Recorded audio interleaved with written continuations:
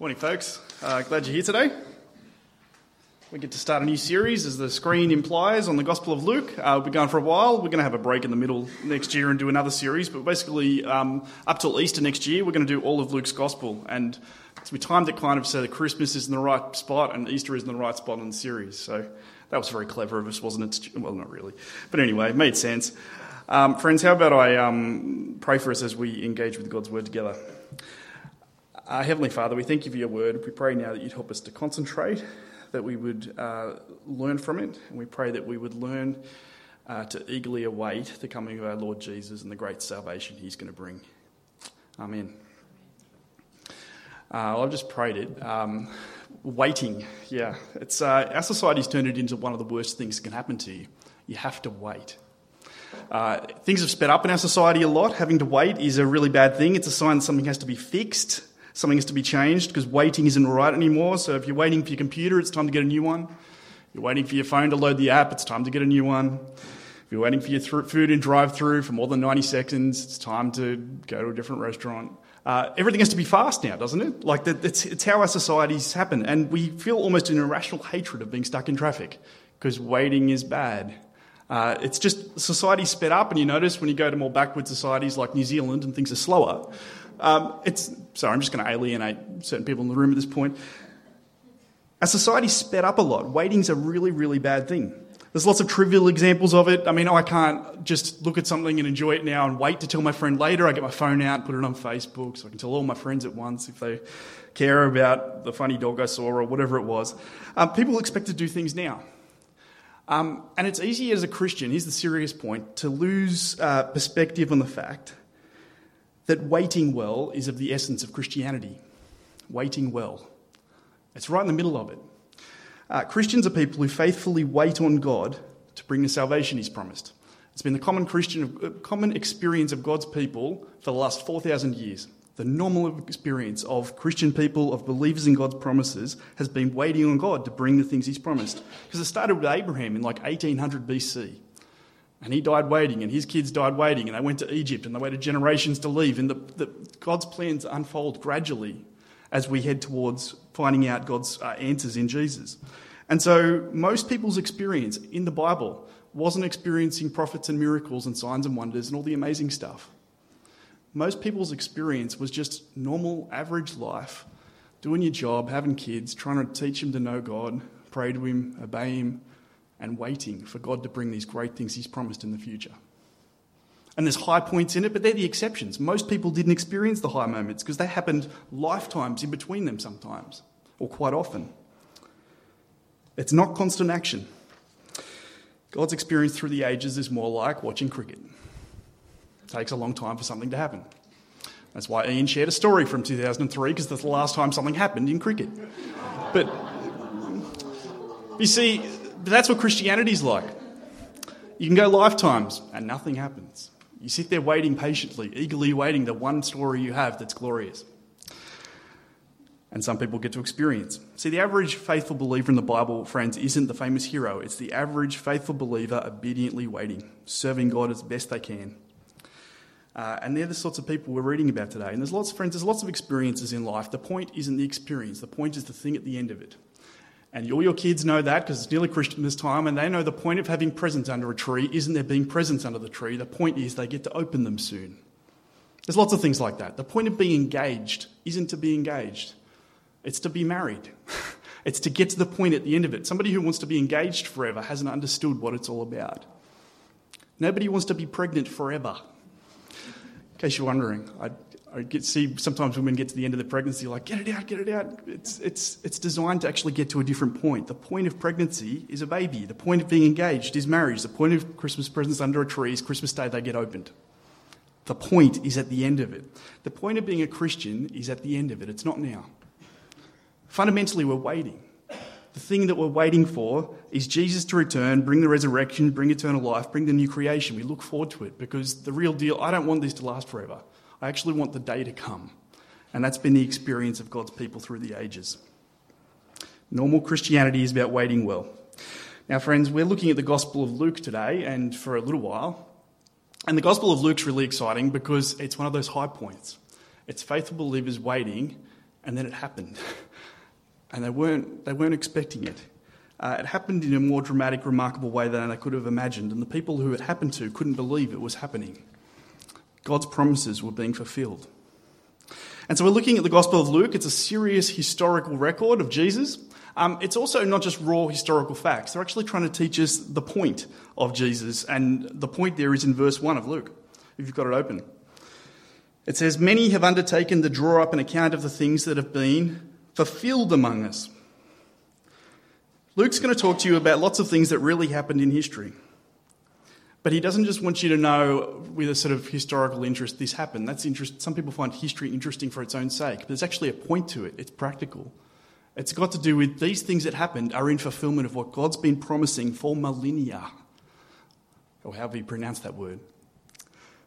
They've been fulfilled among us. It's the thing the Old Testament believers are waiting for. And so as we read Luke, you'll find them keep on saying things like, it's necessary that this should happen. It means the Bible promised this, so it's going to happen.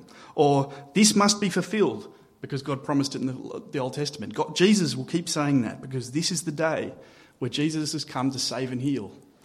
And we get to learn who the Saviour is and how great he is and learn facets of salvation we've never thought of before. I hope you're excited. I think this is going to be an exciting series. Let's just have a look at this. I'm going to call it the introduction, the prologue, just quickly. I don't want to concentrate on this because it's not really the main point of the sermon. But chapter 1, verse 1 to 4, it just says that, the things that have been fulfilled among us, just listen to carefully. It's a historical record, right? Just as they were handed down to us by those who from the first were eyewitnesses and servants of the word. With this in mind, since I myself have carefully investigated everything from the beginning, I too decided to write an orderly account for you, most excellent Theophilus, so that you may know the certainty of the things you've been taught. He wants people to know certainty. What sort of certainty? He wants you to know that these things really happened. It's really important. Christianity's got to do with history. Without history, Christianity doesn't exist. It's not a philosophy that happened in somebody's head. And the Jesus recorded in the Gospels is the real Jesus of history. He's not some legendary figure hiding behind, exaggeration and layers of speculation and bedtime stories. This guy, Luke, talked to the people who saw Jesus. He's talked to the people who were healed. It's extraordinary stuff. It's real history that we saw. So he uses the word eyewitnesses, as in he was not satisfied to talk to anybody who didn't have first-hand knowledge of Jesus. Not interested in what they have to say. It's not a good source. No secondary sources. It says they were eyewitnesses from the first. What that means isn't just that they happened to be in a crowd and, look, Jesus did something. I should tell somebody about that. He's talking people who were there from the beginning, who understood the ins and outs of Jesus' ministry, who sat as Jesus explained what he was about and got to ask him questions. They had the broadest range of experience with Jesus. And by the time it says servants of the word, it's pretty clear that he's probably mostly talking about the apostles, is who he talked to. Because they were the ones who were there from the beginning, who were personally trained by Jesus to pass on his message. And so as you read the Gospels, if you've been a Christian for a while, you just take this for granted. It's amazing. You read it and it's real places and it's real people and rulers we know of. And he uses names of specific people that you've never heard of because Jesus met real people and they had names. And so they wrote it down. It's real history. It's really worth taking that aboard occasionally and going, this stuff really happened. And that's really important because Christianity is testable, real, historic public events. And if those testable, real, historic public events didn't happen, then Christianity is nonsense. And so that's where people will sometimes attack us. And so we need to have a bit of an understanding of that sort of thing. We didn't do the Apostles' Creed this morning, but many of you will know it. Just next time you read the Apostles' Creed, just notice it's not a big philosophical, theoretical thing. It's a story. It's history. I believe in Jesus Christ, that he really was born incarnate of the Virgin Mary, that he suffered under Pontius Pilate, that he rose from the dead on the third. It's telling us a history. Our creed is our history of Jesus. Well, it's so weird, isn't it? It mentions Pontius Pilate. For millennia, Christians have said the name of a small-time Roman governor in a backwater who wasn't even a Christian. Why? Because that specific day where Pilate gave over the order to execute Jesus is at the centre of our faith. And if that day didn't happen, then we don't have a faith. I just find it amazing that a nobody like that is said in the Creed every week for the last 2,000 years. Well, It's probably more like 1700 since that was written, but anyway, you get my point. How will we have access to this history? Eyewitnesses, trained, studied, informed, prepared for the task, people who knew what they were talking about. Friends, I want to just talk for a minute about a thing called apologetics. Apologetics it's not about giving an apology, it really just means to make a defence. To make a defence for your faith. It's just a classical term for that. 1 Peter 3:15 says, always be prepared to give an answer to everyone who asks you to give the reason for the hope you have. Be ready to give an answer. It doesn't mean you need to know everything, but it means you need to know some things. And you need to have a growing understanding of Christianity. That's the norm. The first thing it means is a growing understanding of the Bible. I can think of no better training for evangelism and telling other people about Jesus and answering their questions than knowing the Bible really well. There's nothing better. Other things are really useful, but that's the main thing. And I wouldn't trade that in for anything. But at some point, it's also worth getting to know some of the many reasons Christianity is historically credible. There's a million things we can talk about, so let me just pick one for the sake of it. And here's some ancient sources. So we know, basically the question is, how do you know we have good sources? Maybe we've got eyewitnesses. How do you know that they actually wrote it and we've got the right documents and that sort of thing? Here's a chart of some ancient sources that are all very impressive ancient sources. So the one at the bottom, Aristotle's writings, I'm not sure which ones actually, but because there are more than one. But he wrote between 384 and 322 BC. The earliest copy available that we have of his writings is 1100 AD. That means there's 1400 years passed between when he wrote it to the actual physical copies that we have, when they were copied. And so there was a stream of copy upon copy between those times. But that doesn't actually bother historians, you know. That's not a bad thing because you see, we've got 49 copies of Aristotle's works to compare to each other and see if people made a mistake copying, and we can be pretty sure we know what Aristotle taught. Pretty sure. Like it's a really strong historical source. The best ancient source besides the Bible is Homer's Iliad, which you can see there, 900 BC, earliest copy of 400. Time spans 500 years. We've got nearly 650 copies of the thing. We know what Homer thought. We don't doubt that. But you've compared it to the New Testament, you're not even comparing. We just have so much documentary evidence, we know what the original authors said. In fact, I heard the other day there's a really exciting manuscript that hasn't been published yet. That I want to know, it's probably one of the earliest ones we have, which is just very exciting. But anyway, this stuff was written between 40 to 100 AD, the lifetime of the apostles. The earliest copy we have is 125 AD, that's about to get earlier. So we're talking about 25 years, maybe 50 years. So it wasn't very long. The oldest copy we have is almost the lifetime of the apostles. And when you've got nearly 25,000 copies of the things, bits of paper to compare to each other, we know what the New Testament said at the beginning. It's just extraordinary documentary evidence. And there's all sorts of stuff. You can talk about that sort of stuff all the time. There's lots of different issues involved. Another one. The resurrection of Jesus is the most important thing in Christianity, right? Well, you get books like this. Look how thick they are. These are the serious academic scholarship on the resurrection of Jesus. This one's about the approach to establish the resurrection of Jesus as a historical fact. Here's another one that's the same sort of thing. But it's serious academic scholarship because Christians have always been interested in history because it's real and we can show it's real. We have really impressive historical evidence that Christianity is real and it really happened. I don't want you to read these books. Yeah, you can, Annette. If you read one of them, I'll read the other one. I'm halfway through one of them. The other one I've flicked. But it's worth being aware of some of this stuff because people will ask you some basic questions. This one's great. The Case for Christ is a reporter talking to a bunch of these Bible nerds and scholars and stuff and just doing interviews and saying, so what confidence do you have in Jesus? Why do you think the sources are accurate? All that sort of stuff. It's really easy to read. It's like interview reporter style. $5, bookshop, go for it. But seriously, I don't care about you buying books. I just care that you be equipped to give a reason for the hope you have and to answer people's questions. Christianity is real. It's actually really impressive, the historical evidence for it. And it's worth talking to people about. But anyway, there's things that I actually want to talk about in the text. So chapter 1, verse 5. Back to Luke's Gospel. The year's about 4 BC. We're talking about some real specific people who lived in a real place at a real time. Chapter 1, verse 5. In the time of Herod, king of Judea, there was a priest named Zechariah who belonged to the priestly division of Abijah. His wife Elizabeth was also a descendant of Aaron, so they were of good stock. They were of a good priestly family.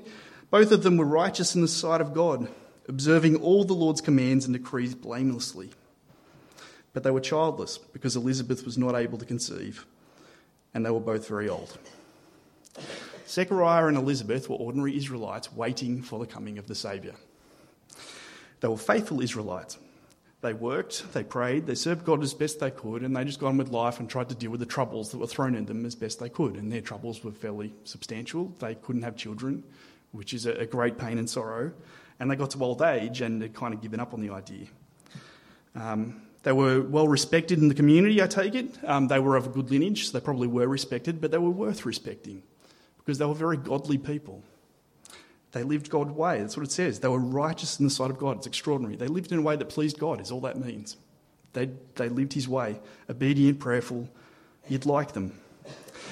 They lived away from Jerusalem where the temple was, but Zechariah's job was at the temple, and so he had a shift sort of twice a year for 1 week, or he'd go travel to Jerusalem, do his 1 week shift and come home and do other things, I suppose.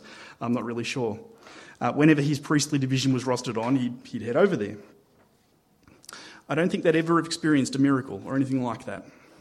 But something fairly extraordinary happened on this particular trip, and that's the ordinary thing. He was selected to offer incense at the temple. There were probably 18,000 priests to choose from, and so they cast lots to see who would do it. And he was selected, and it's probably the height of his priestly career, basically, that he was selected to do this thing on this day. It's a fairly unique moment for him. Now, what's all this incense offering and all that? Well, if you remember our series in Exodus, this thing's called the tabernacle. It's a symbol that God lives among his people. In the middle of it, there's this special room. I've got a laser on this thing. It's the middle one, isn't it? So there's these rooms in the middle of it. This one here is called the Holy Place. That's where priests do some things, and there's an altar there called the incense altar that Zechariah is going to offer incense on. But it's really special because it is the closest point in God's symbolic house among Israel to this thing where the Ark of the Covenant is, the most holy place, and nobody really goes in there. But for Zechariah to have this role would mean he'd be doing ministry for Israel as close as God as it gets on this particular day. So it was a pretty exciting day for him. Of course, they weren't in this thing at the time because they'd got to Israel, they'd settled, they'd built a temple, they'd had the temple destroyed and got in exile, they'd come back, they'd rebuilt it, and then Herod the Great extended the temple so it matched the size of his ego, and it looked something like that. It's exactly the same function, it's the same sort of shape and layout. You can see that courtyard there is the big courtyard, so you can see they're sacrificing animals in there, and this big structure here is that middle two-section tent that was in the middle of the tabernacle. And so if you look in the middle of that, there's the room we're talking about. And Alec Garun's model is better than mine. But anyway, don't know, crazy trying to make this thing. But there's the incense altar, and there's the right side of the altar that we're about to hear about. Why incense? Incense is a symbol for prayer. Zechariah goes in and offers incense on the altar whilst outside the rest of the priests pray. And it's a symbol because symbolically it's saying our prayers are reaching God's ears. This is where God lives. I go and do the incense. That's just affirming to us God hears our prayers. And so that happened every morning and evening. It was a normal part of their expression of devotion to God. Now, friends, let's just pause there for a moment before we move on. Because this text is actually full of allusions that I just want us to pick up a bit on. A lot of texts and shows and comics and all sorts of things are a bit like this. There's more meaning than just is on the surface. I'll show some examples. Not all the meaning's on the surface in these things. So you see this one and somebody goes, "Why is this funny?" All of the other reindeer used to laugh and call him names. The meaning's not on the surface. If you don't know that particular song, you don't get it. Like, it's just, you try and explain to somebody, they go, "That's a joke for a 7-year-old. Like, the reindeer shot them. What's funny about it? It's a song." Anyway, do you know what I mean? It's actually appealing to something else. And if you don't know the something else, you don't really get the thing you're looking at, right? Here's a more complicated one.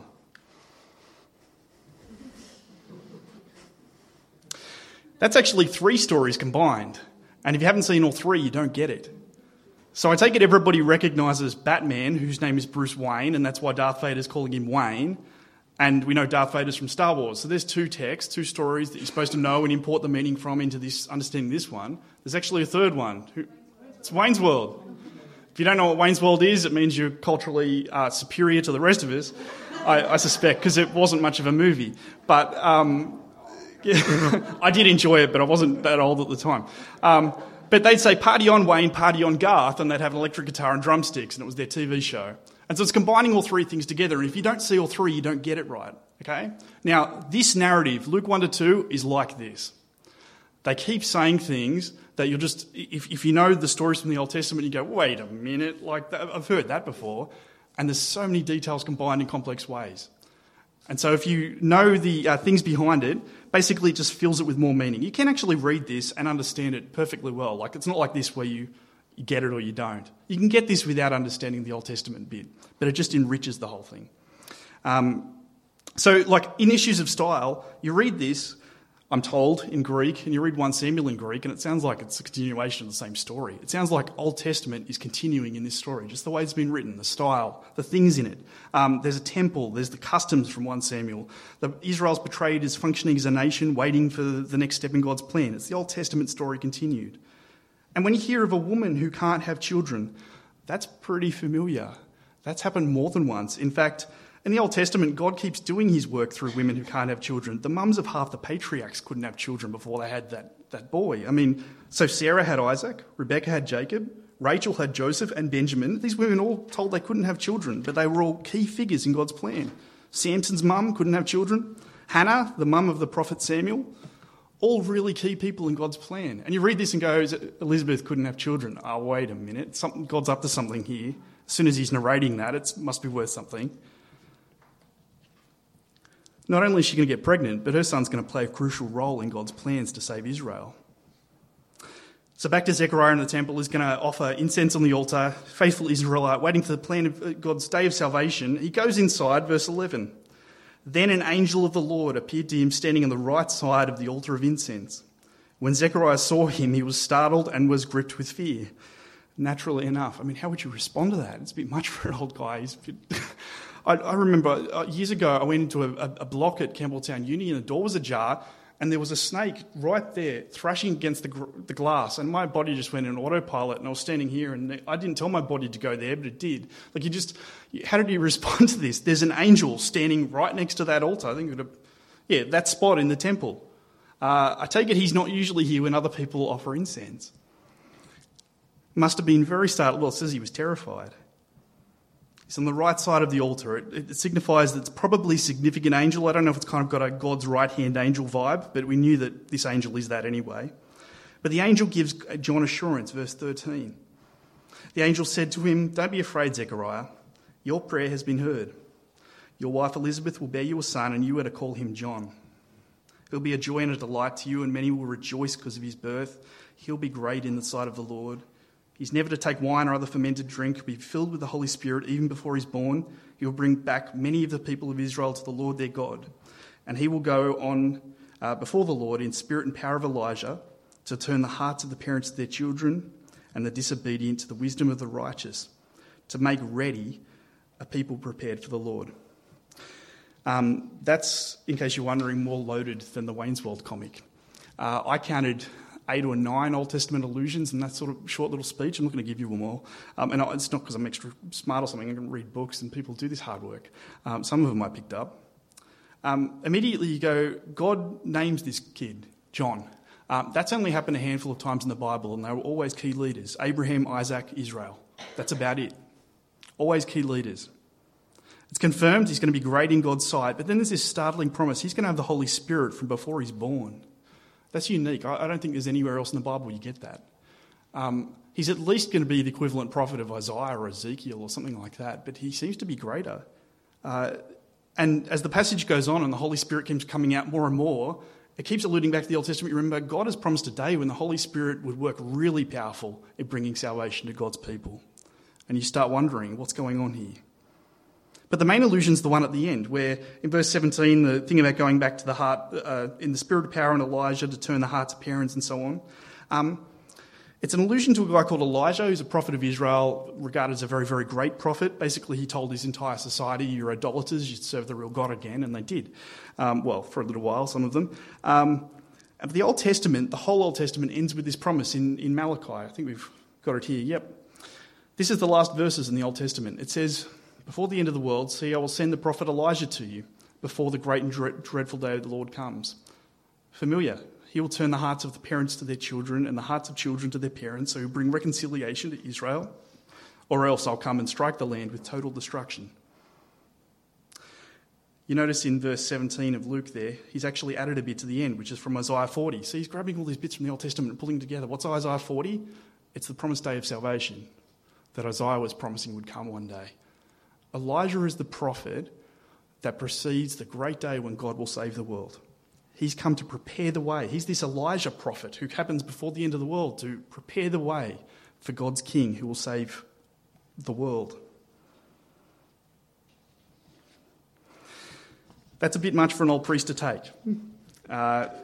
He's not real convinced. Verse 18, Zechariah asked the angel, how can this be? I'm an old man and my wife is well along in years. That's a decent question, although it is an angel of God speaking to him. And I think the next thing the angel says scares the pants off him, because once you recognise how significant it is. Verse 19, the angel said to him, I am Gabriel. I stand in the presence of God, and I've been sent to speak to you and to tell you this good news. Here's how Zechariah, I think, heard that. I'm the angel of Daniel 8-9, and I've been sent to tell you that Isaiah 40 is happening. I think that's how he heard it. But see, it's about knowing the illusion. It's like the Wayne's World comic. If you get the connections, you get what he's saying, and I think it scared the pants off him. Those two passages. So Daniel chapter 8 was our first reading, the really weird one, right? Daniel has a vision. There's basically, in all Daniel's visions, there's monsters doing things and being scary and destroying things. And they're usually oppressive world leaders and empires rising and falling and that sort of thing, and opposing God and opposing God's people. And Daniel 8, Daniel didn't understand the vision. And so God sends an angel called Gabriel. It's the first mention of it in the Bible. And Gabriel goes up to Daniel and explains the vision to him. And he says, this vision is about the end of time. And he interprets the vision. There's evil rulers in history who will attack God's people. They'll be destroyed by this prince of princes, whoever that is. When will this be, Gabriel? When will it be? When's this great day going to happen? Daniel asks. And Gabriel says, seal it up. It's not for your era. It's going to be a lot of lifetimes of waiting before this happens. It's not for your day. And Daniel's broken and appalled. I, Daniel, worn out, was exhausted for several days. He's just describing, he went into depression by the amount of hard waiting they would have to do before this time came. Through his angel Gabriel, God had promised a solution to all the problems of the world, but it wouldn't occur within Daniel's lifetime. Now this same angel turns up in front of Zechariah and says, time's here. The time is today. It's about to start. Good news is the other thing he said. It's literally the word gospel. First appears in Isaiah 40, where Isaiah speaks about the future day of God's salvation that they're all waiting for. Listen to it. You who bring good news to Zion, go up on the high mountain. You who bring good news to Jerusalem, lift up your voice with a shout. Lift it up and do not be afraid. Say to the towns of Judah, here is your God. See, the sovereign Lord comes with power, and he rules with a mighty arm. See, his reward is with him, and his recompense accompanies him. He tends his flock like a shepherd. He gathers the lambs in his arms and carries them close to his heart. He gently leads those that have young. That day of salvation has come, Zechariah. Zechariah won't believe it. And he's given a fairly ironic, I suppose, punishment for that, for a temporary one.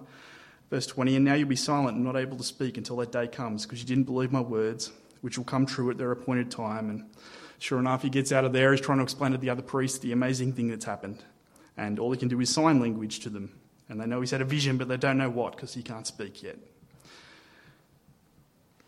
But Elizabeth gets pregnant, and we're going to skip the part of the text that's about John's more important cousin. We'll just leave it at that for next week. And go to verse 57. Because John was born, and Zechariah can't speak still. A crowd of friends is very happy for them. Naturally enough, the town's gathered to have a look. It's all very friendly. They are delighted for the couple that they've got a son finally. It's wonderful. And naturally enough, they think he's going to carry on the family's name. There's only one name you can give that kid, Zechariah. It's not what they did. On the 8th day, verse 59, they came to circumcise the child, and they were going to name him after his father, Zechariah. But his mother spoke up and said, no, he's to be called John. I think they thought she was taking advantage of her husband's muteness. And they said, well, there's no one among your relatives who has that name. So they made signs to his father. Come on, you're going to let her do this, to find out what he would like to name the child. And he asked for a writing tablet, and to everyone's astonishment, he wrote, his name is John. He's bought into God's plan. And immediately his mouth was opened, his tongue set free, and he began to speak, praising God.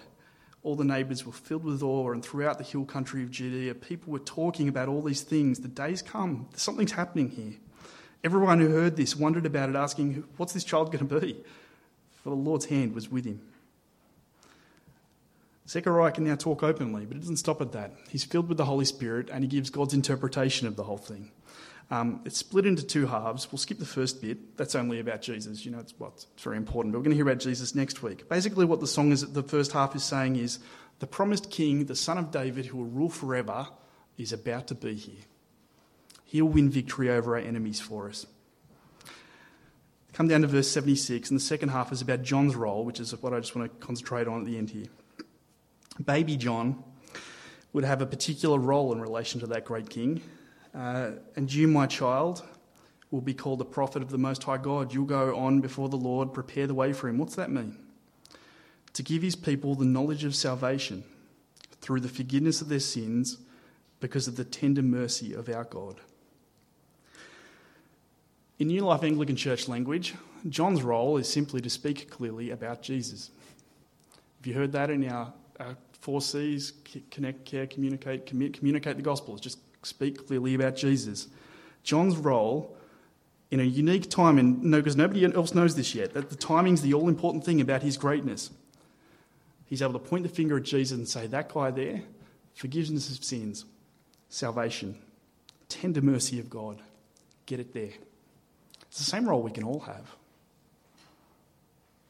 See, friends, all Christian ministry is a bit like John's, at least. It's got that part to it. As in, at the end of the day, all we do is point the finger at Jesus and say every promise of God is fulfilled in that guy.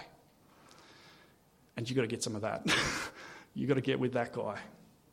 That's where John's greatness came from. So he's called the greatest prophet of all time. That's because he was close to Jesus. It's a bit like at school. There's cool kids, and then there's kids who are cool because they hang out with the cool kids. Jesus is really cool, and John hangs out with the cool kid. Well, Jesus is really great, and John hangs out close to Jesus and says, this guy's great. You better listen to him. Friends, that's got to be our ministry at our church. I just want to give you this thought. We need to constantly be evaluating our programs and saying, how does this make the name of Jesus big? Our Carols event we're about to do is about promoting the name of Jesus publicly in our community and giving us opportunity to speak clearly about Jesus. And we don't have any sacred cows here. We actually want to keep evaluating everything we do, kids ministry, barbecues, everything, and say, is this making the name of Jesus big? And we need to be able to do hard things. I think it's the mark of a mature church that can go, well, we're willing to set things aside if there's something that does that better. Tell us how to do it best and we'll do it. Let's pitch in and get it done. The great missionary William Carey got it. He said, when he was dying, he said, when I'm gone, men achieved a great deal. People loved him. When I'm gone, speak less of Dr. Carey and speak more of Dr. Carey's Saviour. He's got it. Jesus' name needs to be big, and if my name needs to be small to do that, then that's how it goes. That's how I want it to happen. He's got it. But William Carey, John the Baptist, Zechariah and Elizabeth, they're all just people faithfully waiting for God's salvation to come. Jesus is the thing they're waiting for. At verse 80, the child grew and became strong in spirit, and he lived in the wilderness until he appeared publicly to Israel, and they all waited for another 3 decades for the next step to happen. Friends, the basic shape of the Christian life is waiting. That's what it's all about. We eagerly await the thing that's to come, because the whole point of being a Christian isn't here yet. Jesus has won our salvation, but we await his second coming now. Well, he'll apply it to all things. He'll raise us from the dead, he'll give us eternal life and welcome us into his kingdom. And to want now to last forever, to be satisfied with the here and now, misses the point of being a Christian. Long for that day. Let's ask God to help us do that. And how about we thank him for this amazing child, Jesus, who we're going to hear about more next week. Loving Heavenly Father, we thank you that you gave Zechariah and Elizabeth such awesome privileges in your plan to have. What a remarkable role to be father of the greatest and mother of the greatest prophet Israel ever saw, just because he was so close to Jesus, he could just point his finger to him. Say very clearly, that guy is where salvation is. I pray you'd give us the opportunity to do that as well, to speak clearly of Jesus too. We pray that we would have the great privilege of pointing other people to Jesus in a way that's clear and meaningful to them, and where things like salvation and forgiveness and finding your tender mercy make a great deal of sense to them, and they can see how it is actually what they're looking for in their heart of hearts. We're going to pray that our Carols event and various ministries we engage in would lift up the name of Jesus and make his name prominent in our community. Please help us to make that our driving force in everything we do, our driving concern, and be willing to chop and change things as it serves that end. Most of all, Father, we just want to thank you for the Lord Jesus and all the wonderful things he's done for us in assuring us of salvation. And we thank you we've got such a wonderful, reliable, trustworthy Bible that we can know we really know him. In Jesus' name, amen.